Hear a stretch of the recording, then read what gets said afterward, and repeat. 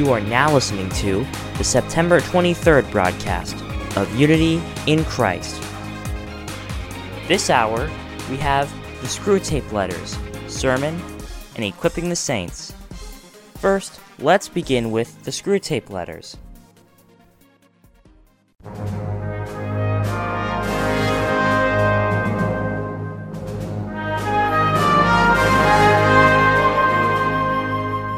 Hello everyone, I'm Terry, the host of the Screwtape letters. We have been sharing stories regarding our spiritual warfare with the devil, drawing from C.S. Lewis's book, The Screwtape Letters. Please note that the main character in this book is a devil and refers to believers in Jesus as patients and calls Christ the enemy. To explain why I chose this particular book by C.S. Lewis, it might make sense to share a bit about my past. Looking back, my life has been divided into two distinct phases. The first phase might be called the time in a greenhouse. I was surrounded by Christian family members and lots of church activities. Then I got married, which marks the beginning of the second phase.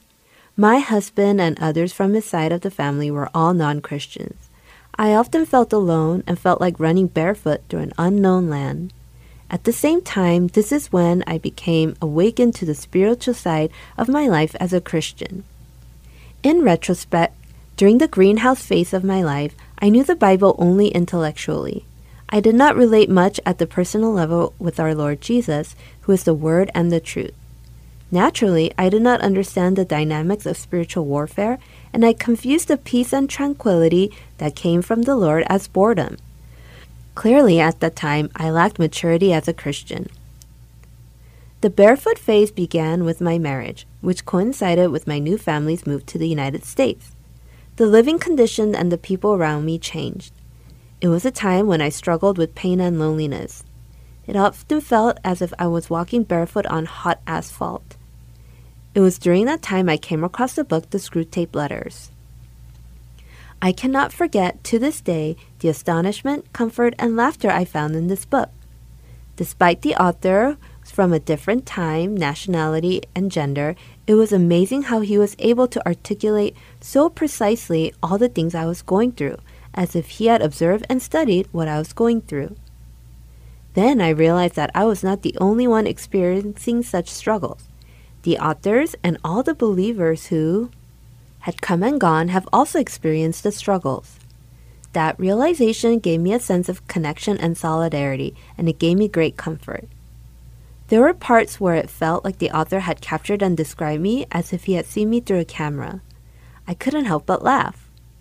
While reading the book, the author became my friend, someone who would listen to me and understand my overflowing emotions.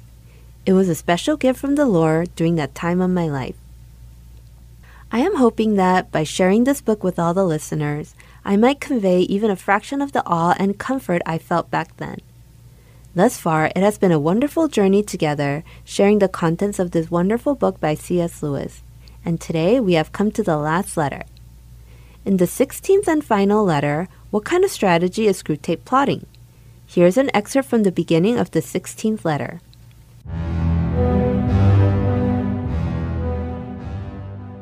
You mentioned casually in your last letter that the patient has continued to attend one church, and one only, since he was converted, and that he is not wholly pleased with it. May I ask you what you are about? Why have I no report on the causes of his fidelity to the parish church? Do you realize that unless it is due to indifference, it is a very bad thing? Surely you know that if a man can't be cured of church-going, the next best thing is to send him all over the neighborhood looking for the church that suits him until he becomes a taster or connoisseur of churches.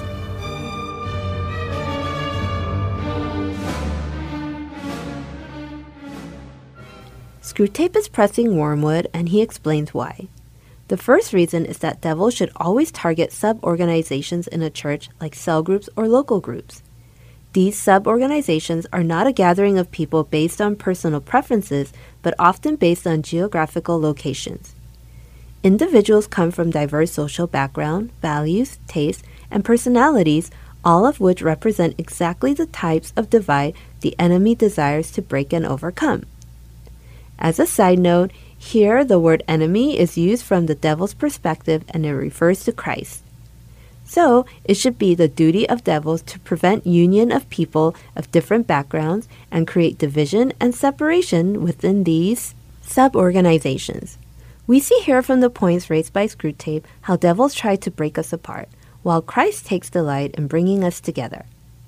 The second reason is that if humans keep searching for the right church according to their own preferences, they might become the critics of various church forms and end up moving away from the enemy. In contrast, the type of Christian's enemy's desires would always be willing to learn while rejecting falsehood and useless things. This type of Christian might adopt a critical stance on certain issues but would not reject anything that can be beneficial to them. Whether they hear a sermon or read a book, they remain humble and accept the current situation in their church. These people receive and enjoy the grace given by Christ, and they would share it, regardless of the circumstances. Therefore, the devil's goal is to prevent patients from becoming this type of Christian from the very beginning by making them wander across various churches. If we look at the characteristics of people who go to different churches, there seem to be three types. The first type harbors the illusion that an ideal church must exist somewhere. These individuals are like children on a journey searching for an elusive bluebird. According to Screwtape, they are wandering souls without direction as if sleepwalking. They constantly compare their own church to other churches. They might even come across as if they are suffering from an inferiority complex. Nowadays, with the internet, they can listen to the sermons from churches anywhere in the world from the comfort of their own home. Making comparisons seems to have intensified. By rendering judgment on their church, these people have become what Screwtape describes as the church discriminator, or discriminator of sermons. The second type would leave their church because they are annoyed by some people in the church. Although they might not have had any major conflicts, they feel uncomfortable whenever they see certain individuals. They feel that those people behave rudely or appear uninterested. One may hear them use expressions like, "This church lacks love," or "This church is too cold." In the end, to avoid seeing those certain people, they make the decision to move to a different church. The third type refers to those that leave their church after encountering some disappointing behaviors of pastors or church leaders. These individuals usually have some strong standards about how things should be in a church. They are able to articulate clearly how a pastor or church leader is falling short of their expectations. For these individuals, the slightest deviation from their established standard set off an alarm bell in their heads. So, given their high standards, they themselves experience some suffering. In general, these individuals make noise when they see someone else falling short, but they remain silent when they themselves fall short. We might say they are like a faulty thermometer that only shows temperature below a certain level and fails to catch temperatures above it. They are unaware of their own offensive behaviors, but are quick to notice the subpar behaviors in others. While they try to tolerate subpar behavior by others, they do that not out of love. These individuals often keep score in their heads. When the score goes over a certain point they have set for themselves, that calls for action. What do? They leave the church because they now have justification for doing so. They walk away triumphantly as if pursuing their own path. Just by looking at these three types, we see that these individuals are driven by their own self-righteousness. If by any chance we feel that the church we belong to deviates from the ideal church we envision, we should realize that we ourselves are also not the ideal believers the church desires. Remember that Jesus took up the cross for us when we were still sinners. Remember His grace. Do you have someone in your church whom you find uncomfortable to be with and want to avoid? If yes, you should consider the possibility that the aspects that bother you about that person might also exist in yourself. It is entirely possible that your discomfort is arising from seeing some aspects of yourself in that person that stem from your own sinful nature that you do not want to confront. If we are evaluating other people or churches we belong by imposing on our own set of standards, remember this. We do not have the authority to do so. Judgment is solely for God. Do not confuse discernment with judgment.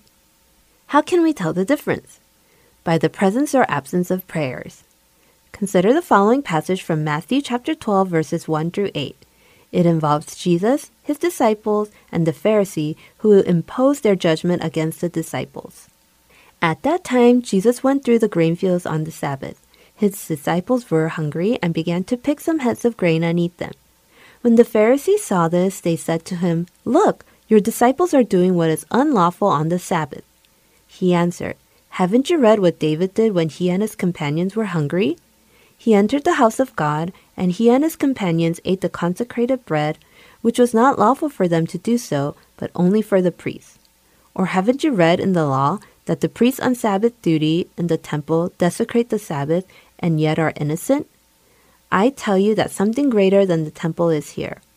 If you had known what these words mean, 'I desire mercy, not sacrifice,' you would not have condemned the innocent.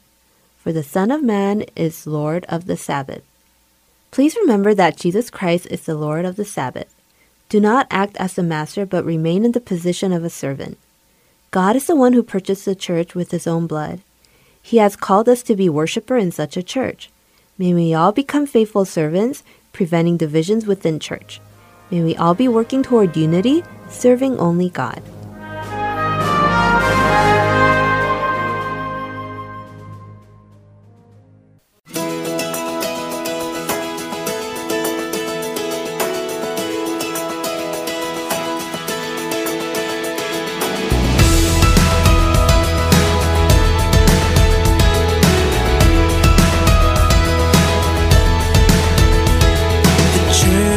Is one foundation, is Jesus Christ her Lord. She is his new creation, by water in the word. From heaven he came and sought her to be his holy bride. With his own blood he bought her life he died.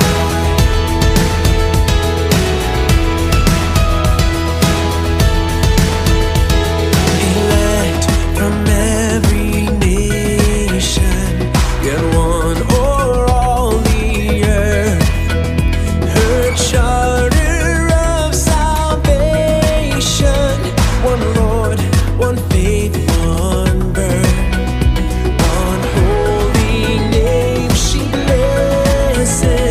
Partakes one holy food, into one hope she presses, with every grace endured. Hallelujah, our salvation, Jesus Christ is our foundation. Hallelujah, our salvation, Jesus Christ is our foundation.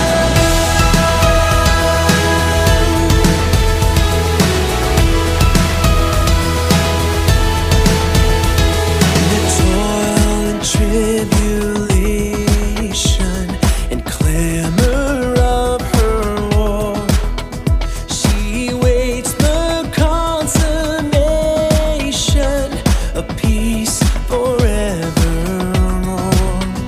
Till with the vision glorious, her longing eyes are blessed, and the great church victorious shall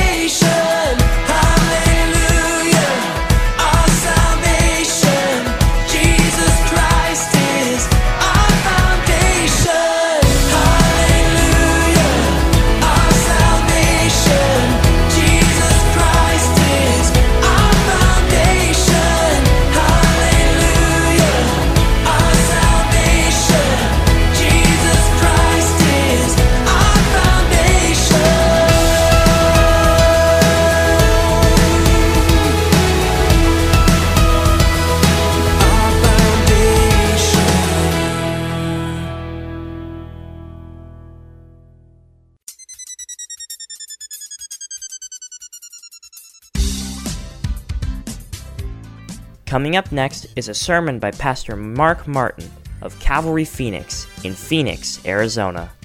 Today's topic is, I Surrender All. I hope you have a blessed time with Pastor Mark. We're going back to the book of Acts.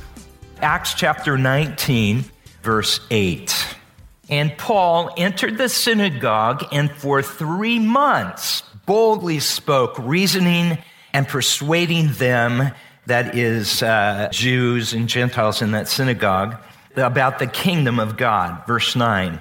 But when some became stubborn and continued in unbelief, speaking evil of the way before the congregation, he withdrew from them and took the disciples with him, reasoning daily in the hall of Tyrannus. This continued for 2 years, so that all the residents of Asia heard the word of the Lord, both Jews and Greeks. So we're told that for 3 months, Paul was reasoning and persuading. The word reasoning is the word dialegomai. Dialegomai, what does that sound like? Dialoguing, yes. So Paul did more than just stand up front and talk and everybody listen. There was this dialogue going on.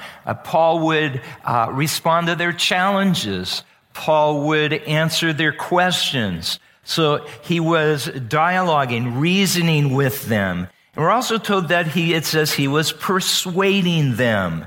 And that word means to convince by argument. This means that you have a systematic approach to something and you're able to present your argument clearly, and people were being convinced.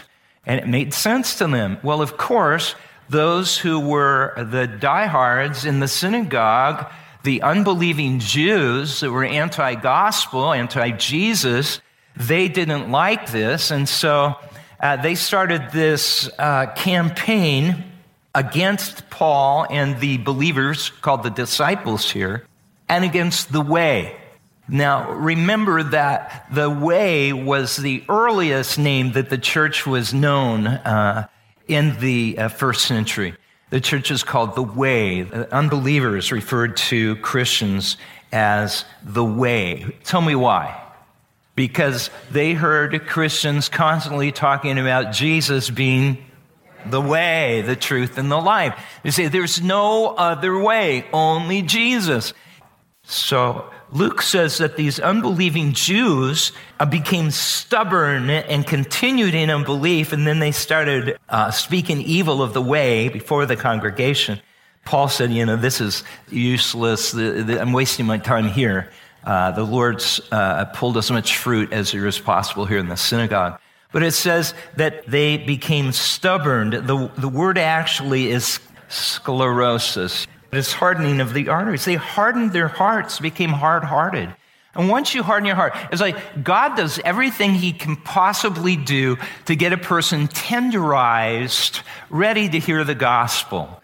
But then if person begins hardening their hearts, God will eventually say, okay, be what you want. And this is what was happening to them over those months. So Paul moved in with the other believers to the hall of Tyrannus, and there he reasoned daily. Now let's look at verses 11 through 20. And God was doing extraordinary miracles by the hands of Paul, so that even handkerchiefs or aprons that had touched his skin were carried away to the sick, and their diseases left them, and the evil spirits came out of them. Whoa! Signs and wonders were accomplished by the apostles. These are amazing signs and wonders. Now, does God do that today? I'm not going to say he doesn't, but this is definitely an apostolic wonder for sure. Why signs and wonders? I got to thinking about that. Why signs and wonders in the ministry of Jesus and in the ministry of the apostles? I thought of a couple of things. The first one was it just shows God's great compassion. People are sick. People are hurting. People are dying. And so by healing, miracles of healing and miracles of raising the dead and all. It shows the heart of God, his compassion. Jesus' ministry was a ministry of healing, wasn't it? It also illustrates, signs and wonders are used by God to illustrate the truth. When Jesus would teach, he might teach about the blindness of the Pharisees or Sadducees or something like that, and then he turn around and heal someone who was blind. It's like, see, you're blind, you can't see, but I'm able to open the blind eyes. I'm the one who has that ability. You should see me. And so the apostles as well, they would teach, and then God would perform signs and wonders that would validate their teaching. But another reason for signs and wonders, I believe, is for identification. I mean, how do we know that this is of God? So Jesus, his signs and wonders, his work spoke for him. The Apostle Paul says, "For I will not presume to speak of anything except what Christ has accomplished through me, resulting in the obedience of the Gentiles by word and deed." And he says, "In the power of signs and wonders, in the power of the Spirit."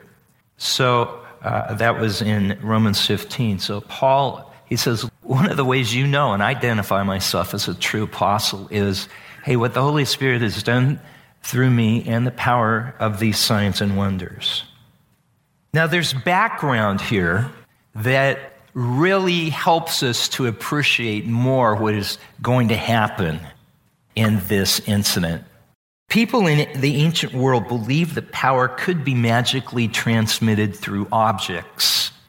So the idea that this handkerchief or this apron from Paul could touch somebody else and heal them, that was well known. They believed that magically that kind of stuff happens. So God was speaking their language at this point, okay? They could understand this. So whatever Paul had was strong.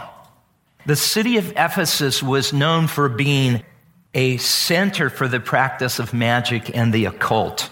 In fact, Ephesus was known for producing little rolls of papyrus with magical spells written on them. They were called Ephesia Grammata, Ephesian writings. And so you'd see them around the world, this little roll, and you open it up and here's a secret magic spell coming from Ephesus. Many exorcists and magicians owned books of secret spells. And also there would be secret names in the book that if you knew the name, that gave you power, more power, depending on how great the name might be. I'll explain to that a little more. It was very common in the ancient world to have magicians and exorcists traveling from city to city. That was just something that happened. A lot of them in Ephesus, though, because, like I said, this just seemed to be the thing. Magic and magic arts being practiced there. Many of these magicians and exorcists were trained in Egypt, which was known for practicing the dark arts. Verses 13 and 14.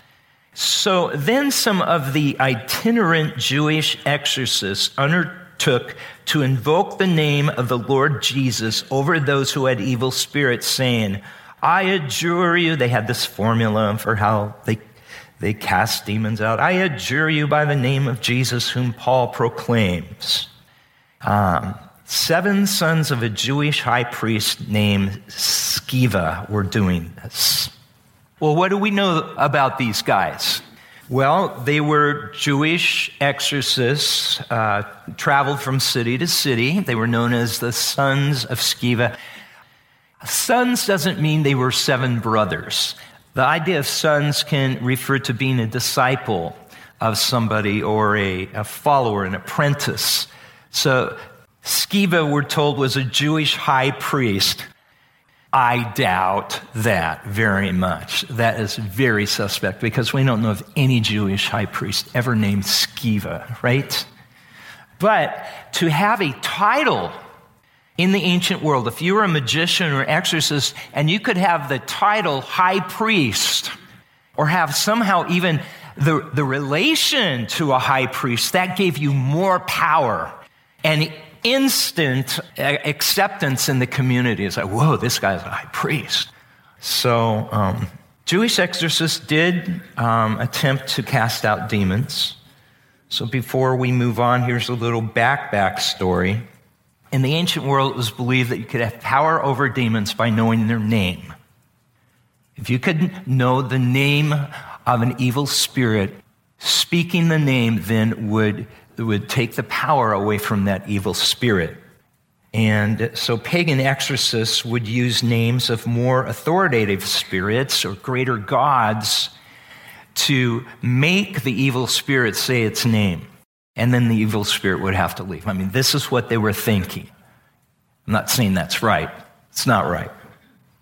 This sheds some light on what the Pharisees and scribes accused Jesus of doing.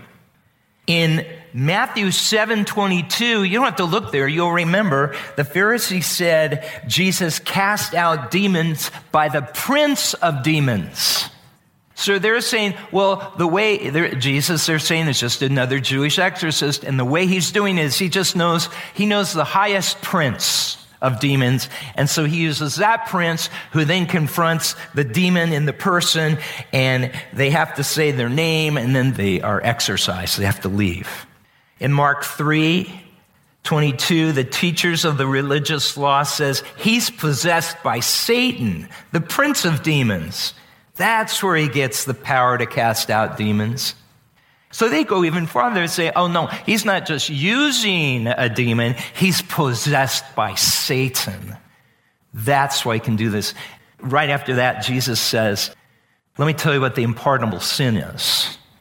And it's grieving the Holy Spirit like you have done and speaking against the Holy Spirit.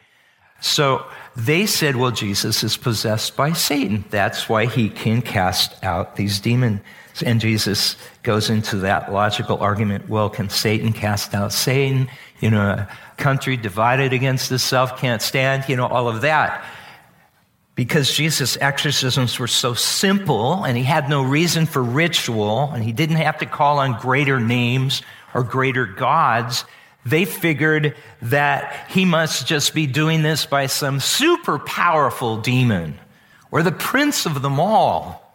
In addition to calling upon demons, greater demons to cast out lesser demons, they would call upon the names of holy angels. In addition, they'd say, and we adjure you in the name of Michael, the archangel, and Gabriel, and other angels they would name. There's this long, drawn out thing. But Jesus, and now his followers, had no need for such rituals. Remember when the 72 disciples came back from their missionary journey? They came back rejoicing. And it says they joyfully reported to Jesus, Lord, even the demons obey us when we use your name. So let's say there is a name that needs to be used. But it's the name above all name, amen?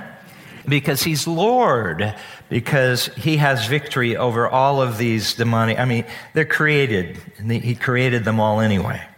So when these 7 men saw that what Paul was doing by the name of Jesus, they were astounded. Immediately, all they saw was dollar signs. They wanted to cash in on this name. Well, the result is kind of funny. Verse 13, then some of the itinerant Jewish exorcists undertook to invoke the name of Jesus, Lord Jesus, over those who had evil spirits, saying, I adjure you. That's that, magical formula. I adjure you by the name of Jesus, whom Paul proclaims. Verse 15, but the evil spirits answered them, Jesus I know, Paul I recognize, but who are you? Can you imagine? I can't make the demon voice, but can you imagine? But who are you? It was insulting and it was terrifying. And the opposite of what would happen when the disciples cast out a demon or Jesus cast out a demon happened to them. And the man in whom was the evil spirit leaped on them, mastered all of them, overpowered them, so they fled out of the house naked and wounded. And this became known to all the residents of Ephesus, both Jews and Greeks, and fear fell upon them all. And the name of the Lord Jesus was what? Extolled. Jesus' name became famous. Also, many of those who are now believers, so these are these people over the last months, they came confessing and divulging their practices. In other words, they were going and they were speaking the name. And they divulged them. In other words, they revealed everything. There's no power in this. Understand that? But they were confessing their sins in the sight of all. This verse, it goes on to say, verse 19, and a number of those who practiced magic arts brought their books together and burned them in the sight of all. We hear about book burning and we think, oh, censorship. No, this wasn't censorship at all. This was conviction. This was true conviction. What we have, this is wrong. And they counted the value of them and they found it to come to how many pieces of silver, gang? 50,000 pieces of silver. So the word of the Lord continued to increase and prevail mightily. You say it wasn't just the cost of the book that was burned. It was also the cost of the information in the book that was lost. So if you were, I'm sure other exorcists were saved. I'm sure other people who had a great many magic books. In there were all these secret formulas and spells and all of this that you could make a lot of money off of if you wanted. All of that was burned, and a fortune went up in flames. It was saying, all my future revenues that would come out of what I have in that book, I throw it away, I burn it. It means nothing to me. And you know how much 50,000 pieces of silver would be worth? I did some research in this. I totally nerded out on this. But for one person in their economy, 50,000 pieces of silver would equal 270 years of salary. It's a lot of money that went up in flames. And in today's dollars, let's say the average income would be $54,000 a year. So in today's wages, it would be a value of $14,530,000 or $550,000. But you know, they didn't care. It was all to Jesus, right? They're surrendering all to Jesus. I don't want this. Most likely, none of you are practicing magic arts. I don't know. But are there things you own that you shouldn't have anymore? Apostle Paul taught them to get rid of anything that didn't exalt the name of Jesus. And I think sometimes as believers or new believers, we're not aware of things that might be displeasing to the Lord. I want to say at the beginning, I am not your Holy Spirit, all right? This is between you and the Lord, but I just hope the Lord speaks through me, and the word you hear would be received in your heart if it's indeed a word from Christ. Paul said, get rid of all these things that are abominations to God. And these people didn't say, well, all right, we're saved. I'm still going to go to the fortune teller. Believers read their horoscope. Who cares what cusp of the moon you were born? You really think the stars proclaim our destiny? The one who made the stars are reading the Psalms. You know, you created the stars. Who are we, O Lord, that you even be mindful of us? It's our Creator, the one who created these stars, who controls our life. But you know, it's occultic, and it gives Satan a foothold in your life if you practice this kind of stuff. I always say when people say, what sign are you? I say, the cross.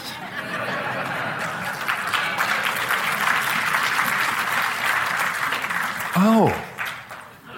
And it's an open door to explain things, you know. They didn't consult with the dead anymore. They didn't want any occultic things hanging in their homes. They didn't want to have anything that could be attached to Satan's kingdom. The church of Ephesus was dearly beloved by God, dearly beloved by the Apostle Paul. And look, it begins with a confession and a cleansing of anything that might have a connection with evil or with Satan or with darkness or the occult or magic. Satan can get a foothold in our lives if we hang on to things that carry his label. You know what I'm saying? These people were free, and they wanted to get rid of anything that might have any connection with the occult or false gods. What about us? I know I'm talking to mature Christians for the most part, but still, what about books on astrology? Ouija boards. Hey, was it early this month? It was reported 28 college women went to the hospital for extreme fear and anxiety because these 28 women had been playing with Ouija board. I've had, through the years, so many people who have been oppressed by Satan because they've messed around with that stuff, and they really have to renounce it in Jesus' name. Of course, you have to get rid of it.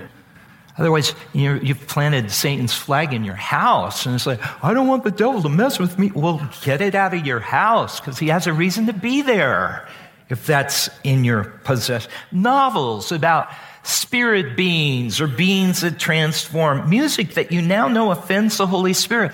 You need to go through your iTunes and maybe get rid of some of this stuff. Series you watch on TV, maybe you get those out of your Netflix. Crystals, New Age stuff. There's nothing wrong with a crystal of itself. We make rings out of these crystals, semi-precious stones and all. But when you think there's power connected to them, it's magic.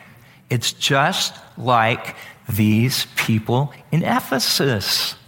Get rid of that stuff. Don't wear that stuff. Throw it away. Because, it only is a rock to me.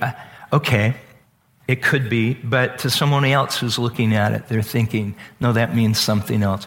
Again, I can get pretty strong on this kind of stuff because I've seen so much over the years. It's not because I'm all judgmental. It's just, I care.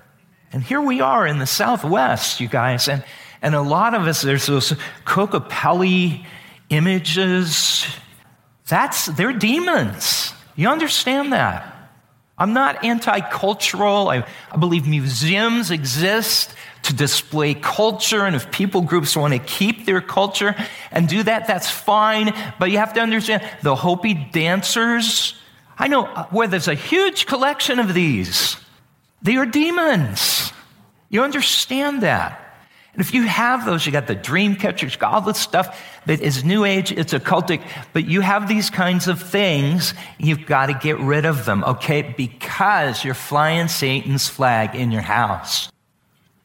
One time, I probably told you this, there was a Native American mission here in Phoenix asked me to come over. This is the call you always want to get. Hey, we have a demon-possessed girl here. Would you come over and help? So I couldn't say, somebody else go do this. I don't like messing with this stuff. It's not my thing. But, of course, I'll go over. And so I started praying, and nothing was happening. It just wasn't going right. And I went in the lobby, and I saw this great big glass display. Great big, like you put trophy cases in a school. It was full of Native American artifacts, some of the dolls, the kachinas. There were baskets woven. Some baskets are woven in a certain way that they are occultic. The weave and the design is not all. I don't mean it that way, but they had some of this kind of stuff. I went back in and said, you guys have got to get rid of all of that kind of stuff because you know what? Nothing's going to happen here as long as Satan's stuff is in your lobby. Get it out. So they got it out, and then she was released, and the Lord delivered her, which is a great praise. There's some kind of an evil attachment to some of these things. I was talking with a friend of 28 years. I'd like Dr. Jose Lara. Jose, come on up here. I want to share something we were talking about. And I think that's it. The mic is way over there. We've known each other a long time. We were laughing about how we met the very first time. I was in a whole lot of pain, and here's this young guy saying he could help me out, and I trusted him. I didn't know him, from Adam. I still don't know him. Trying to figure that out for a long time.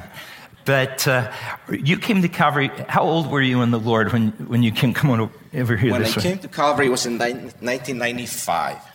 So about 31 years old. And you had been a believer for how long? 1 year. About a year old. 1 so year. You came to Calvary. Mm-hmm. And was I talking about something like this? Or no, you were having nightmares? I was. So I was having nightmares for about several weeks. Really bad ones. And we were just dedicated ourselves, our lives to the Lord, seriously. Yeah. And it's like something's happening. And we were talking, and like, are you in sin? I'm like, no, I'm not in sin. What do you got going on? And everything's fine. And then you came over our house, and then let's take a look at the house. And I had books from school, New Age stuff, different religious stuff, gifts that people had given us that we had put on the walls everywhere. And it was all kind of like demonic oppression. Mm-hmm. And when you mentioned that to us, I was like, yeah, right. I don't know if it's true or not, but I'm like, okay, I'm going to trust you. I only known you for a year, but I'm going to trust you. And then it says, we got to get rid of it. We got to burn it. I'm like, burn it. I'm like, you know how much money this is that people are giving me? And you had a big old barrel in your backyard. And we took it to the backyard. And I was like hurting seeing all my books going in there. And you put all the books in the barrel and we lit it on fire. It made a weird noise. Well, it almost like exploded. Well, what I remember this, and we were talking, he had these masks. I don't know what kind of wood they were made, but you'd been given, and they come from Africa. Yeah, they were gifts from people, and doctors from all over the country gave me gifts. And when we threw those in, they ignited they just exploded in flames. Yes. And I remember talking to Leslie as well. We remember that they exploded in flames. We heard a scream. It was weird. It was very weird for me. And it was like we saw something go up. You know me long enough that I'm not, you say, yeah, but you're getting older. We barely remember this. You're so old now. But after that, how was your sleep? I haven't had a nightmare since. It was miraculously. We have to live that to believe that. And we had opened our home for the enemy to have a foothold in our home. Basically what happened. Mm-hmm. And it was suppressing us from growing, from serving, and not just attacking me. Mm-hmm. And it's been gone. So Amen. It does happen. Thanks, Jose. I appreciate you. Love you. Thank you. Love you. It's for real. I was thinking about this, and there's something I've had, you guys, and I'll tell you, I didn't know if I would or not. There's something that I've had, a piece of art, actually a sculpture, and throughout the years I thought, it's just a Greek. And it's a bust of a Greek figure. And then I'm studying this. The Holy Spirit says, go look at that. It's part of a lamp. It's been in my office here for 25 years. And the Holy Spirit said, go and Google a picture of the god Apollo. No, it can't be Apollo. So I Googled another image, trying to see, is there any way I could get out of that being Apollo? Can I keep this, please? Guys, it was hard for me. I don't want to give, I appreciate art. It's beautiful. I don't want to get rid of it. And I'm struggling with that. And I'm thinking, you're going to be teaching it, dude. But maybe I can just compromise here.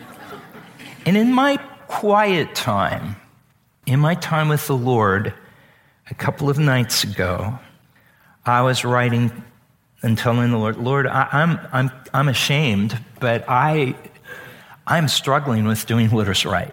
I know it's right, but I don't want to do it. I feel bad about it, but there's no shame with God. He knows. But this is what the Lord showed me, these scriptures, where I was reading. Search my heart, make me clean. This was from Psalm 83. You alone are the Most High, supreme over all the earth. Then these verses, teach me to do your will, for you are my God. Show me the path where I should walk. O Lord, point out the right road for me to follow. Lead me by your truth and teach me. You see what the Lord is doing, speaking to me? He leads the humble in what is right, teaching them his way. So I'm going, Lord, thank you for speaking to me. Thank you so much for showing me the right thing. Now you're leading me in the path. And if I'm humble, I'll do what is right. I'm not saying I'm humble. That's not what I mean. But if I'm teachable, I'll do what is right. The scripture I believe God's given me for our church is in Psalm 85, verse 6, which says, will you not revive us again, that your people may rejoice in you? And I don't think revival can happen as long as we're holding on to things that don't please the Lord, or practices, places. You got the idea, right? We got to let it go. Got to turn from stuff.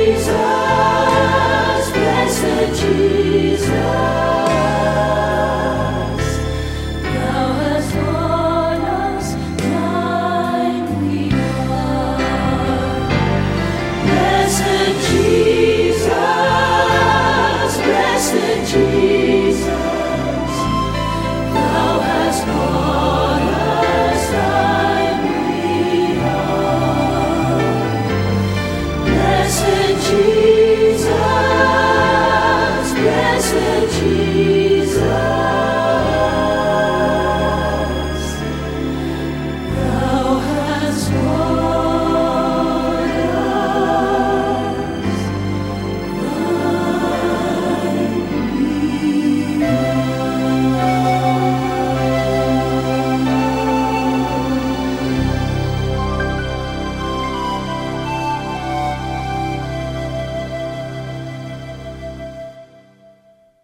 following program is called Equipping the Saints. Hello, Heart and Soul listeners. I'm Pastor Greg Lundstedt, and I'm so glad that I can share my series from Equipping the Saints with you. I pray that God will grow each and every one of you in Christ through this series.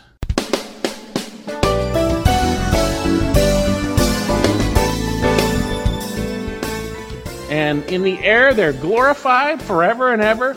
And then those who are alive and remain, notice what he says, alive and remain, shall be caught up together with them in the clouds to meet the Lord. The Lord in this coming is not coming to earth and planting his feet. He is coming to the clouds, and we are being grasped up, and bodies are being resurrected and going up and meeting those souls. And if we haven't died, we're being glorified or be changed, 1 Corinthians 15. And we meet them and the Lord in the air. In the air. And that word, grabbed up or whatever, let's see what it says here. Caught up together, it's the Greek word harpazo, which means to be forcibly grabbed. It could even be translated in a negative sense, kidnapped. The Lord is going to grab us out of here. Isn't that great? And, in the Latin translation, we get the word raptura. That's where we get our word rapture. So you might say to one of those people that deny the truth of the Word of God, well, I believe in rapture. Goes, well, rapture's not in the Bible. Well, no, the word isn't. But the word harpazo is, which is then translated in Latin, raptura, and that's where we get our term rapture. So then, we have this tremendous event where those who have passed away are with Christ, and he comes, and they will be raised first, glorified with their resurrection bodies, and we who are alive and remain, 1 Corinthians 15, will be changed, glorified, and we will be caught up to meet the Lord in the air. We will be with him forever. Therefore, comfort one another with these words. That's our gathering together to him. And they were looking forward to it, because that event assured they were not going to go through the wrath to come. That event assured that God would not pour out his wrath on his people. He would pour out his wrath on those who have rejected him. So we have that. And even in John 14, look at John 14. The Lord Jesus relays this also. It's all throughout Scripture. When people say it isn't there, they're just lying. They're lying. Now, they may be believers, but they are deceived and they are lying. And when someone teaches you something that's wrong, you need to stay away from those teachers. And that's why I can't go near Reformed theology. John chapter 14.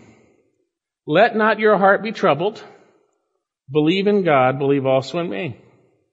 In my Father's house, there are many dwelling places. That's up in heaven. Jesus is saying, hey, I'm going away. Don't be troubled. He says here, if I were not so, I would not have told you. For I go to prepare a place for you. Where's that place? In heaven, right? Not on earth, but in heaven. He says, prepare a place for you. And if I go and prepare a place for you, I will come again and receive you to myself, that where I am, you may be also. He's going to come. We're going to be gathered up to him, and he's going to take us to the place that he has prepared. That's what this is talking about. That's what these Thessalonians understood and knew. And he says, with regard to the coming of our Lord and his gathering of us together. That's the rapture. That's what he's talking about.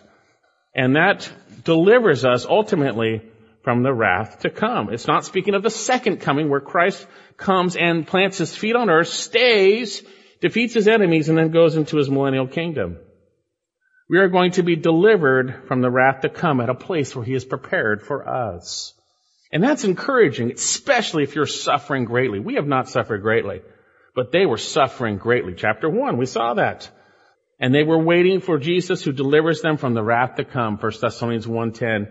And they knew, 1 Thessalonians 5:9, that God had not destined them for wrath, but salvation. But yet, as we're going to see, someone was coming along and saying, the day of the Lord is come, you're in it. Well, what's the logical conclusion of that? Then you missed our gathering to him. That's what it is.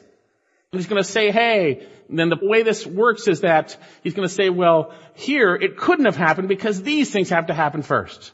And he's going to explain about that. So people say, oh, he's talking about the second coming and the Antichrist. He's explaining about how that's not here yet. That's what he's explaining, which means you didn't miss the gathering together to him.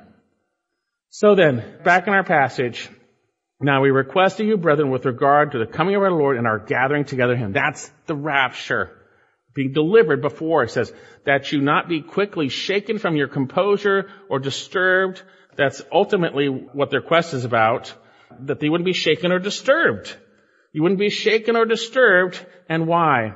He says here, either by a spirit or a message or a letter, as if from us, to the effect, the day of the Lord has come.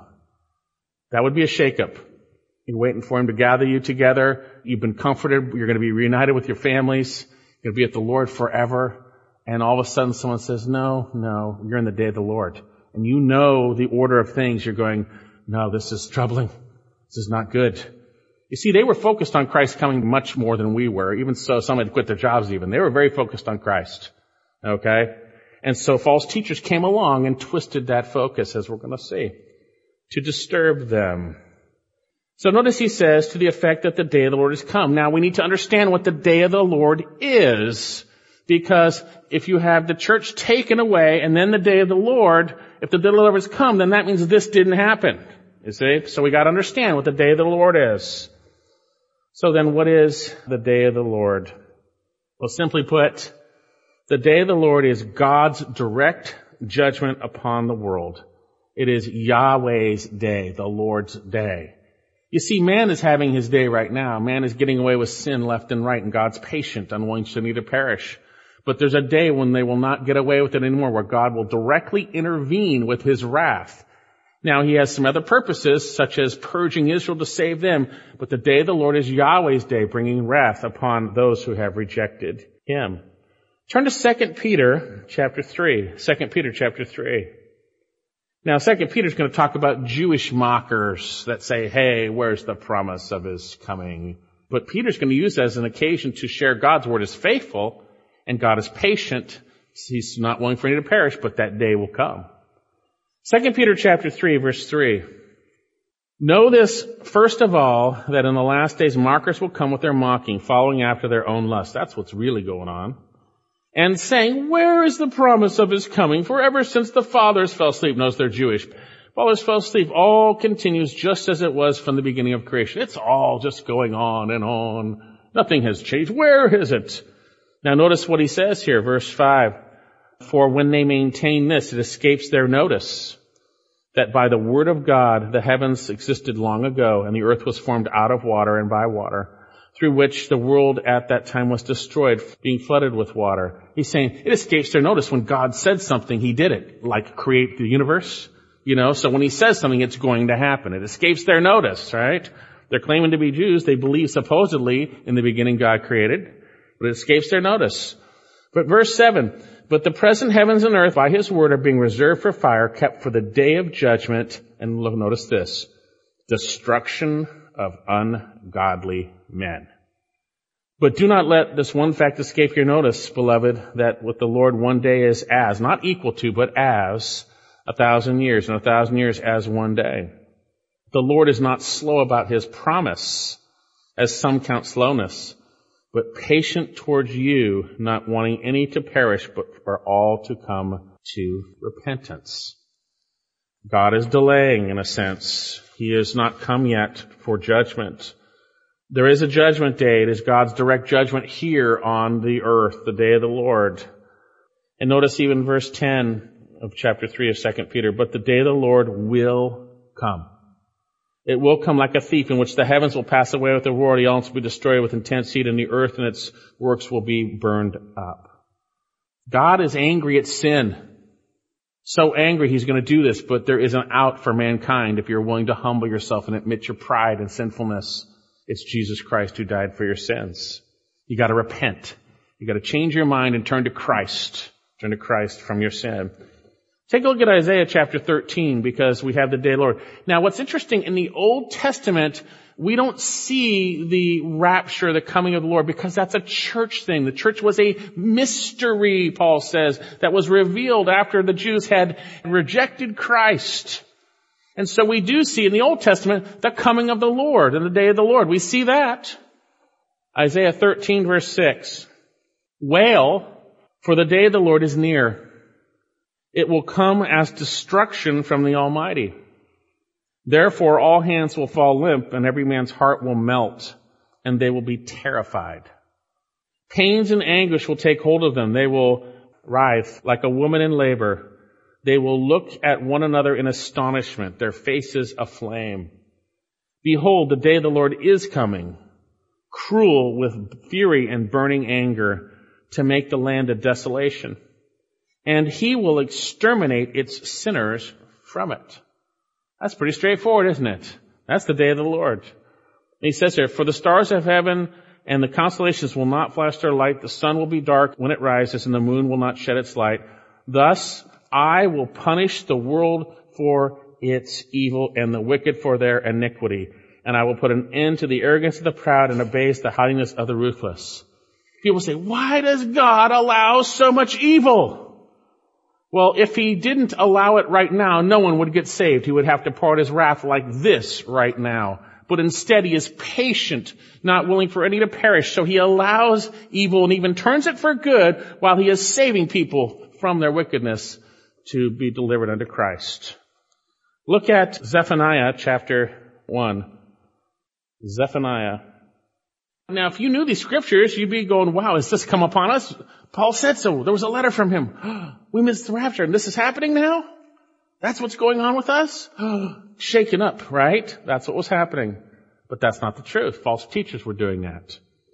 Zephaniah 1:14, near is the great day of the Lord. Near and coming very quickly. Listen, the day of the Lord. In it the warrior cries out for battle. A day of wrath is that day. A day of trouble and distress. A day of destruction and desolation. A day of darkness and gloom. A day of clouds and thick darkness. A day of trumpet and battle cry against the fortified cities and the high corner towers. And I will bring distress upon men so that they will walk like the blind because they have sinned against the Lord. And their blood will be poured out like dust. Their flesh will be like dung. Neither their silver nor their gold will be able to deliver them on the day of the Lord's wrath. That's the day of the Lord. And all the earth will be devoured in the fire of his jealousy, for he will make a complete end, even a terrifying one, of all the inhabitants of the earth. Now, we're going to be delivered from that. We're going to be delivered. But there were bad guys saying, hey, you've entered into that, Thessalonians. And they were shaken up. You missed the gathering. You're in this. You're in the day of the Lord. That's what this is. And Paul says, hey, I need to straighten this out so you guys don't get shaken up. Jesus speaks about it in the Olivet Discourse in Matthew 24 and 25. Let me share from the book of Luke. Turn to Luke chapter 17, verse 24. For just as lightning, when it flashes out of one part of the sky, shines to another part, so will the Son of Man be in his day. But he first must suffer many things and then be rejected by this generation. And just as it happened in the days of Noah, so it shall be in the days of the Son of Man. They were eating, they were drinking, they were marrying, they were being given in marriage until the day Noah entered the ark and the flood came upon and destroyed them all. It was the same and happened in the days of Lot. They were eating, they were drinking, they were buying, they were selling, they were planting, they were building.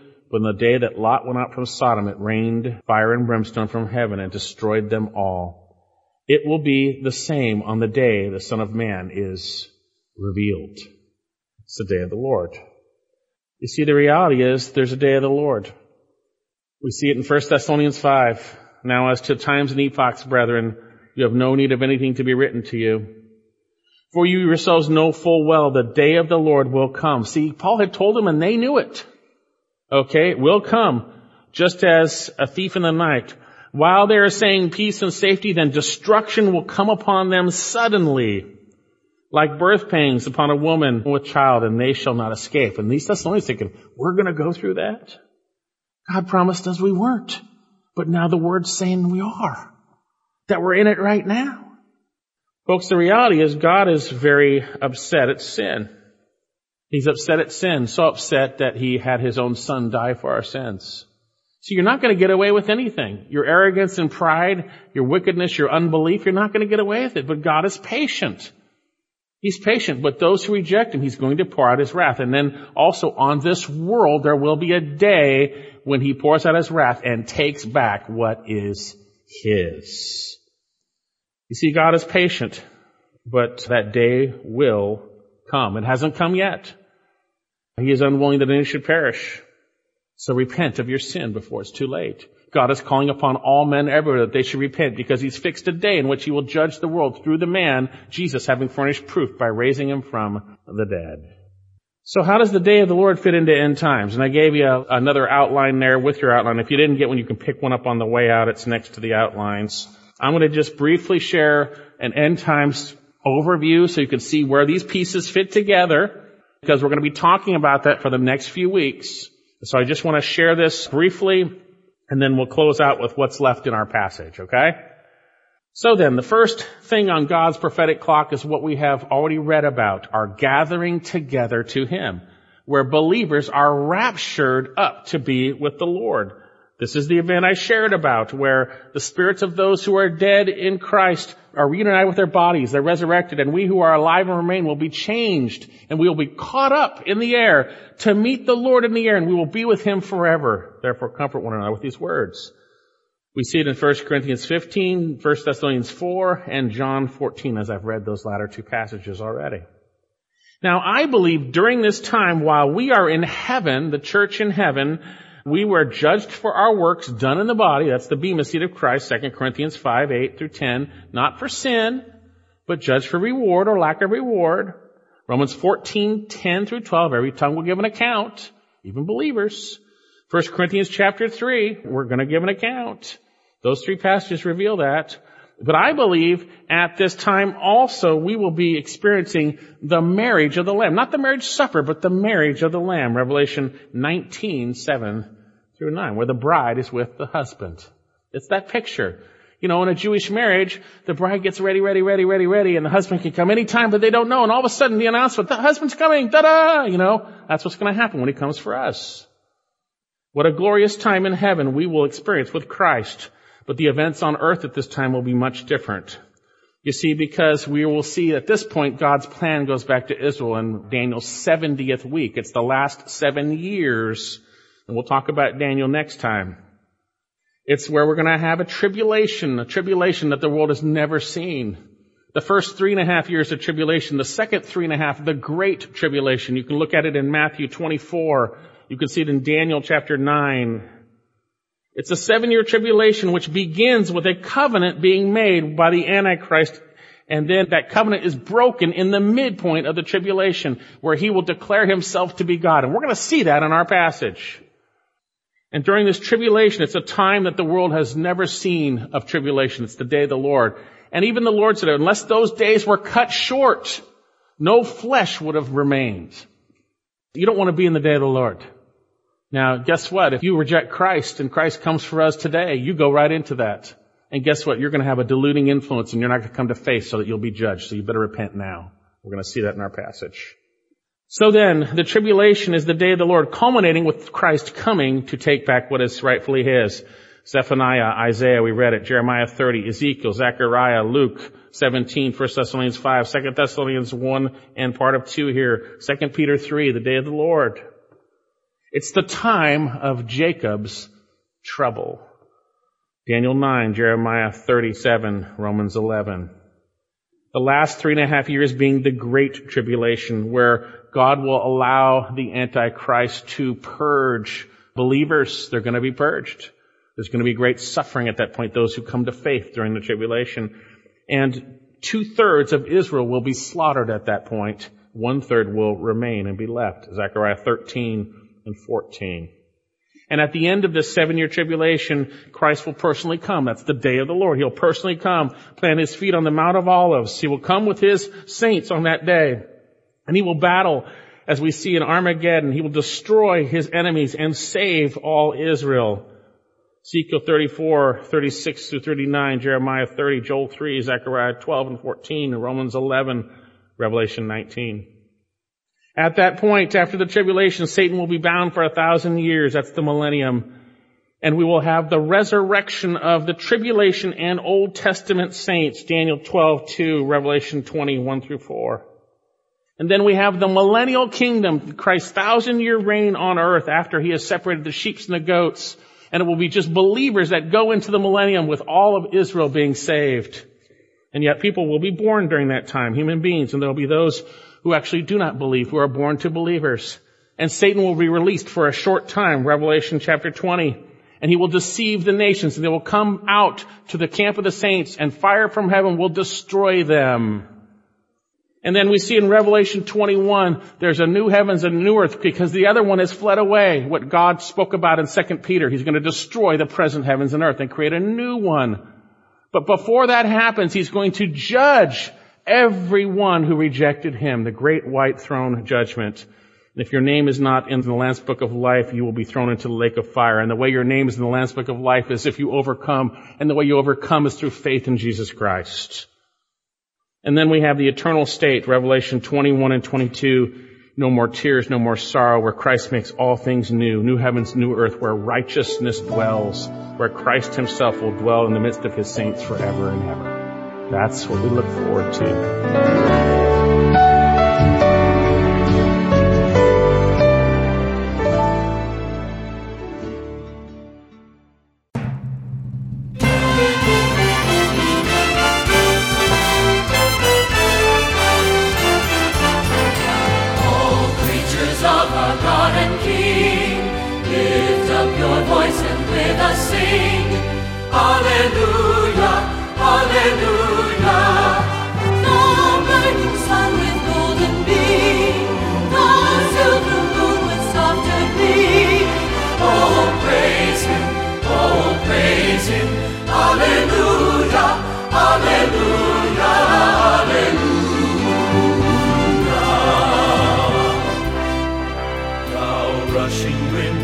So strong, ye clouds that sail in heaven along.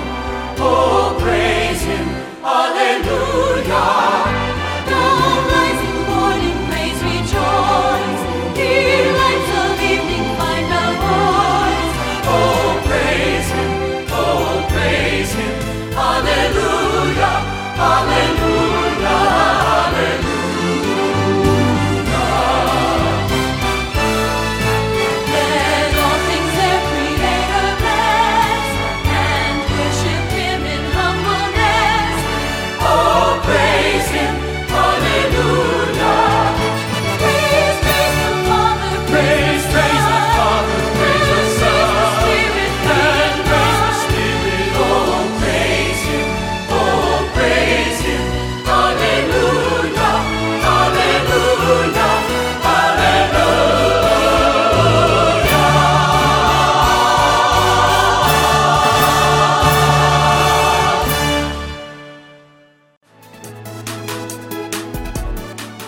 We are now ending our Unity in Christ broadcast. Thank you for listening, and I look forward to being with you again next week.